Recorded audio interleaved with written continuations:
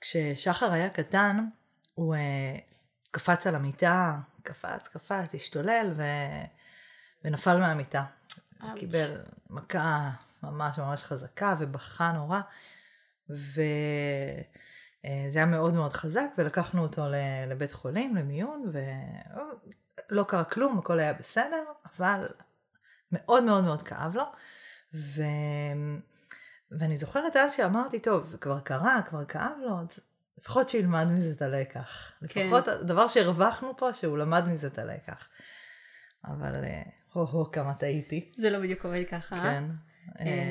באמת באנו הביתה וקפץ שוב על המיטה והשתולל, כאילו כלום לא קרה, כאילו לא קיבל את מכת חייו רגע לפני זה. כן. אנחנו כל כך הורגלנו לחשוב שבעצם הילדים שלנו ילמדו מתוך השלכות, מתוך הלקח שהם ילמדו, בעצם ייקחו אחריות על המעשים שלהם, ובעצם לא תמיד זה עובד ככה. אז אנחנו תכף נרחיב על זה, רק ניתן למוזיקה להיכנס.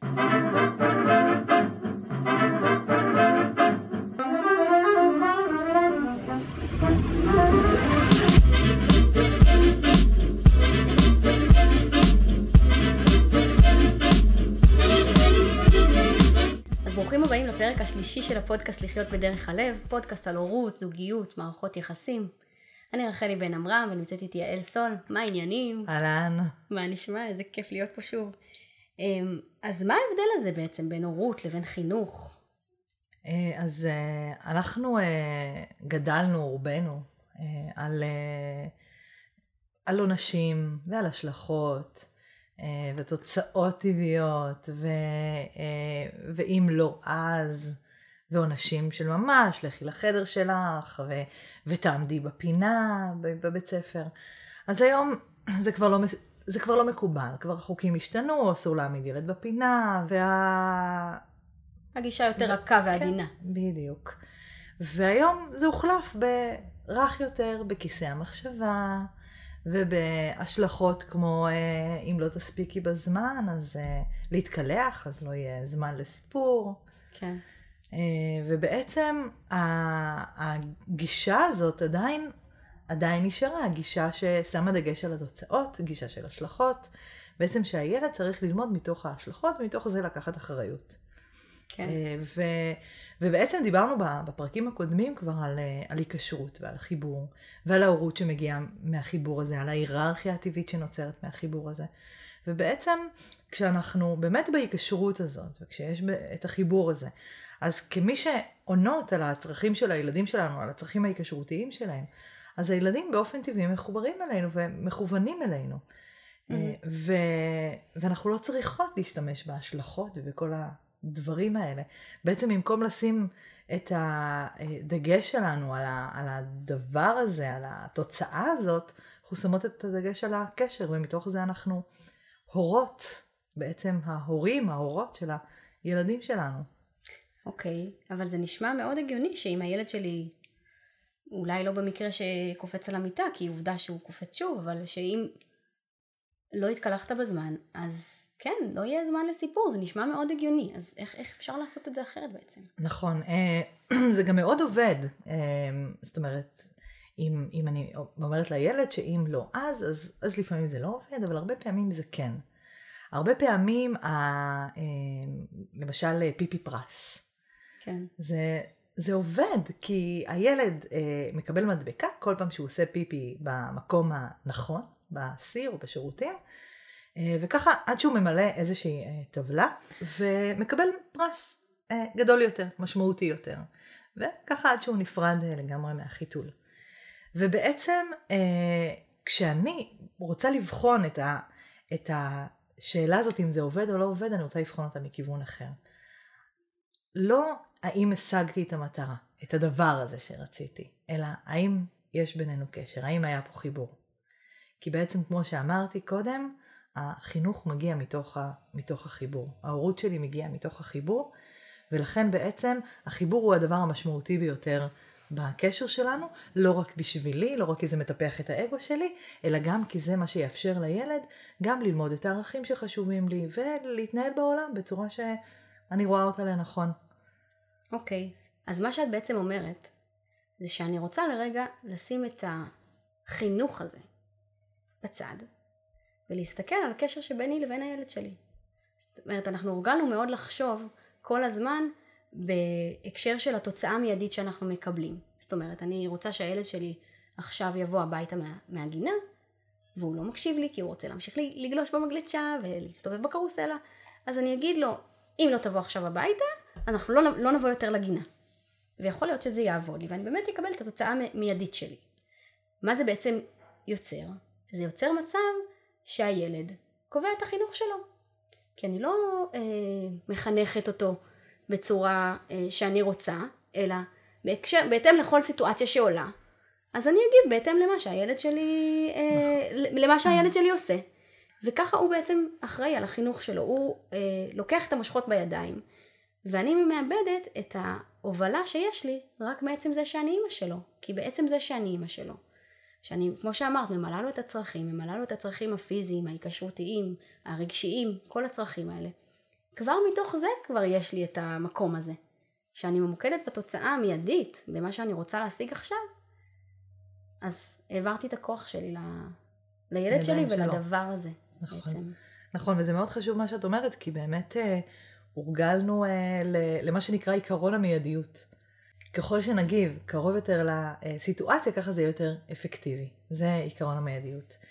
ובעצם זה בדיוק ההפך, כי בעצם ככל שנגיב קרוב יותר לסיטואציה, ככה הילד יהיה פחות פנוי ללמידה, וככה הוא יהיה פחות בעצם מכוון אלינו, כי הוא מאוד מאוד עסוק בתוך עצמו. זאת אומרת שאני רוצה קרוב לסיטואציה, בזמן הסיטואציה, אני רוצה להתמקד בילד, להתמקד בחיבור בינינו. ודווקא ככל שאני ארחיק מהסיטואציה, ואני אחנך אותו במרכאות, בהקשר של הקשר בינינו, של החיבור בינינו, של ההיקשרות, אז זה יהיה אפקטיבי יותר. זה יכול להיות כמה שעות אחר כך, זה יכול להיות אפילו יום למחרת. כי החינוך הזה בעצם, הוא מגיע באופן ספונטני, מתוך ההורות שלי. כן. מתוך עצם זה שיש בינינו את החיבור הזה. והרבה פעמים אני אפילו לא אצטרך לעשות את זה, נכון. כי הוא כבר יבין מעצמו. זאת אומרת, אם הילד שלי היה מאוד מאוד מתוסכל, ואח שלו הקטן לקח לו את הצעצוע שהוא הכי אוהב, והוא התעצבן עליו וכפכף אותו, הוא יודע הרי שאסור לכפכף אותו. זה לא באמת משנה, בסיטואציה עצמה אני לא צריכה באמת להגיד לו, אתה לא יכול לכפכף אותו כשאתה עצבני, וכשאתה עצבני תעשה ככה. זה לא אפקטיבי, כי עכשיו הוא בתסכול אדיר. קודם אני צריכה להשקיט לו את התסכול שהוא נמצא בו, ורק אחר כך אני אוכל לכוון אותו אחרת, ושוב, אני לא בהכרח אצטרך אפילו להגיד לו שהוא לא צריך לכפכף, ושהוא לא יכול לכפכף, או שהוא לא מותר לו. אני יכולה פשוט להיות שמה, ולכוון אותו רק בעצם זה שאני שם. אני שמה בתסכול, אני שמה אחר כך, הוא כבר לומד מזה. הוא לומד מאיך שהוא רואה אותי מתנהלת בסיטואציות דומות. נכון, אנחנו נדבר בפרקים הבאים גם על הצבת גבולות ועל הקניית ערכים, זאת אומרת, יש עוד הרבה המון על מה לדבר על זה. כן. אבל בעצם, קודם כל הבסיס של זה בעצם ההבנה שאין הבדל באמת בין הורות לחינוך, זאת אומרת, אני לא צריכה להפריד. החינוך מגיע מתוך ההורות. החינוך מגיע מעצם זה שאני ההורה, מעצם זה שיש בינינו היררכיה טבעית. אני לא צריכה לעשות חינוך. אני כבר בעצם זה שאני אימא שלו, החינוך הזה קורה. בדיוק. זאת אומרת, אנחנו מאוד מוכוונים לחנך את הילדים שלנו, כי אנחנו רוצים שיהיו להם ערכים כאלה ואחרים, אנחנו רוצים שהם ילמדו איך להתנהג בעולם ואיך הם צריכים להיות, אבל אנחנו לא צריכים לעשות את זה בצורה יזומה, אנחנו לא צריכים לעשות את זה בהקשר של הסיטואציה, אנחנו יכולים פשוט, כמו שדיברנו בפרקים הקודמים, להיות נוכחים שם, וזה כבר יקרה באופן טבעי. אבל איך אפשר כן לעשות את זה אחרת? זאת אומרת, אני עכשיו בפארק ואני צריכה ללכת הביתה. איך אני יכולה להפסיק להשתמש בהתניות האלה? איזה כלים יש לי בעצם? אז אני יכולה להגיד למאזינים שלנו להפסיק לאיים, כי תכלס זה הדבר הכי משמעותי. אבל זה לא באמת ישים הרבה פעמים ברגעי אמת. למאזינים שלנו שעדיין לא יודעים איך, אז כאילו ברגע האמת פתאום הילד בא לחצות את הכביש, פתאום קורה משהו, חייבים להגיב, חייבים לעשות משהו. אז במקום זה אני רוצה להגיד מה כן לעשות, ובעצם אני רוצה לבקש מכם ההורים, לשים את החינוך בצד. לא לגמרי, לא לשכוח ממנו לחלוטין, אלא להתמקד כרגע בחיבור, בהיקשרות, בחיזוק הקשר הזה. אנחנו נדבר בפרקים הבאים כמו שהבטחנו על גבולות ועל ערכים וכל מה שצריך לדעת כדי להשלים את התמונה הזאת. ובינתיים ממש להתמקד בחיבור ולבחון בכל פעם, בכל סיטואציה, האם עכשיו אני פועלת מתוך חיבור, האם מה שאני עושה, אם זה עובד לי, אם זה מחבר בינינו, ובאמת לכוון את עצמנו לשם, לחיבור, פחות לערכים, פחות לגבולות, כי כן אנחנו נגיע לשם. קודם כל צריך את הבסיס של הדגש שלנו באמת על החיבור הזה. זה מאוד מתקשר לי גם שוב פעם לעולמות אחרים בחיים שלנו, גם במקומות עבודה. זאת אומרת, הרבה פעמים אנחנו רואים את כל הנושא של התגמולים ושל הבונוסים וכל השיטות האלה שאמורות לגרום לעובד להיות יותר אפקטיבי ולהגיע לתוצאות יותר טובות. ואם רגע ניקח צעד אחורה ונבדוק האם העובד שלנו באמת מחובר ומרגיש שייכות לערכים של הארגון, מתוך זה כבר תבוא הנאמנות לחזון העסקי של הארגון, ליעדים האישיים שלו, ליעדים של המחלקה שלו. זאת אומרת, אנחנו מאוד מורגלים בזה, לא רק עם הילדים שלנו, אנחנו מורגלים בגישה הזאת של ההשלכות ושל התוצאות, גם במערכות יחסים אחרות בחיינו. זאת אומרת, אנחנו מאוד ממוקדים בתוצאות, בלהשיג את מה שאנחנו רוצים. ובסופו של דבר אנחנו יודעים שזה לא עובד. זאת אומרת, כל השיטה הזאת של הבונוסים, זה לא באמת מה שגורם לעובד שלנו להיות יותר אפקטיבי, להגיע ליעדים הכי טובים. אולי בהתחלה זה עובד, לאורך זמן ארוך. זה גם עובד בהתחלה, כמו שהמדבקות עובדות בהתחלה, או הפרס עובד בהתחלה, כי זה חשוב. מלהיב. בדיוק, כי זה מלהיב, זה חשוב לילד לקבל, הוא רוצה את זה, זה חשוב לעובד לקבל את הבונוסים. באיזשהו שלב אנחנו מתרגלים. הילדים שלנו מתרגלים לפרסים, העובדים מתרגלים לבונוסים, זאת אומרת לאותה רמת שכר נניח. כן. ואז כשההרגל הזה כבר לדבר, הוא כבר שם, אז בדיוק זה מאבד מהמשמעות. אז עכשיו צריך משהו יותר. זאת אומרת, עכשיו אני צריך להעלות את העמלות לעמלות גבוהות יותר. עכשיו אני אצטרך לתת לילד שלי פרס גדול יותר, או עונש חזק יותר. כן. כי בעצם הדגש הוא על הדבר, במקום על ההורות, או בעבודה, כמו שאמרת, על המשמעות. כן. זה בעצם גם בעבודה, זה על ההיקשרות. במקום שהדגש על החיבור שלנו למקום העבודה שלנו. נכון, אז במקום שהדגש יהיה על החיבור, הדגש הוא על הדבר. והדבר נהיה חסר משמעות באיזשהו שלב. ואנחנו צריכות גם לשאול את עצמנו, האם אנחנו רוצות להשתמש בכוח הזה, שיש לנו רק מעצם היותנו הורים. אנחנו רוצות להשתמש בו בצורה הזאת, שבסופו של דבר יכול להיות שזה עובד לנו עכשיו, כי ילדים באמת מפחדים לאבד את הזמן המשותף איתנו, או מפחדים שאם אנחנו אמרנו שלא נבוא יותר לגינה, אז לא נבוא יותר לגינה, או מפחדים לאבד איזה פרס פוטנציאלי שהבטחנו להם.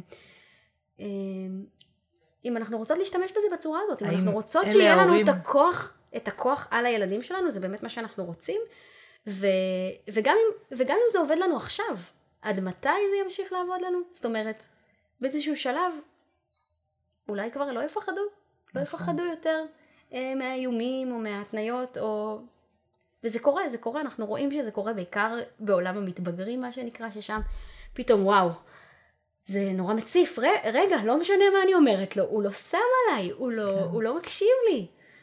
ואפילו היום המתבגרים במרכאות, הם אפילו לא צריכים להיות בני 15-16, אנחנו רואים את זה כבר בגיל 8-10, זאת אומרת, עד מתי זה עובד? עד מתי זה עובד הגישה הזאת שממוקדת מאוד בחינוך מתוך ההשלכות, בחינוך מתוך תיקח אחריות על המעשים שלך ותלמד את הלקח. עד מתי זה עובד בעצם? נכון, ואני רוצה להגיד לסיכום, באמת, ככה לסכם את כל מה שאמרנו, להגיד משהו מאוד מאוד חשוב, ששכחתי להגיד אותו קודם, שילדים לא לומדים מההשלכות, כמו בסיפור שלי עם שחר. ילדים לא לומדים מההשלכות, זאת פיקציה. עובדה, מי לא קרה לו אותה סיטואציה כמו שקרתה לי עם שחר? מי זה לא קרה לו שהילד קופץ על המיטה או על הספה ומשתולל ונופל ואז שוב חוזר לקפוץ? זה קורה כל הזמן, כי בעצם לא זה תהליך הלמידה שהילד שלנו עובר. יש שם תהליכים שקורים במוח של הסתגלות והתבגרות. אנחנו נדבר על זה גם בהמשך, מה בדיוק קורה שם ואיך זה קורה. זה לא קורה מתוך ההשלכות. לא באופן הזה נעשית הלמידה. זאת אומרת, הלמידה, השינוי התנהגות יכול להיות מתוך פחד, אבל כן. בגיל הצעיר, בגילאים הצעירים, ששם זה מתחיל, כשהם קופצים על המיטה וכל זה, זה לא קורה מתוך ההשלכה. זאת אומרת, אנחנו חושבים שהילדים שלנו פועלים מתוך זה שהם הבינו את הלקח, אבל בעצם הם פועלים ממשהו אחר שיושב שם, שזה יכול להיות פחד, בושה, אשמה, כל דבר אחר, אבל לא בעצם מה שאנחנו היינו רוצים שהם יפעלו מתוכו. היינו רוצים שהם יפעלו מתוך זה שהם באמת רוצים לעשות טוב.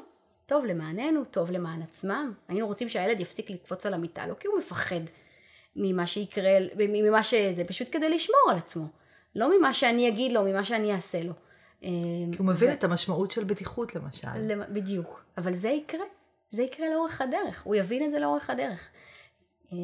וזה המשמעות של בעצם לפעול מתוך ההורות, או לפעול כדי לחנך.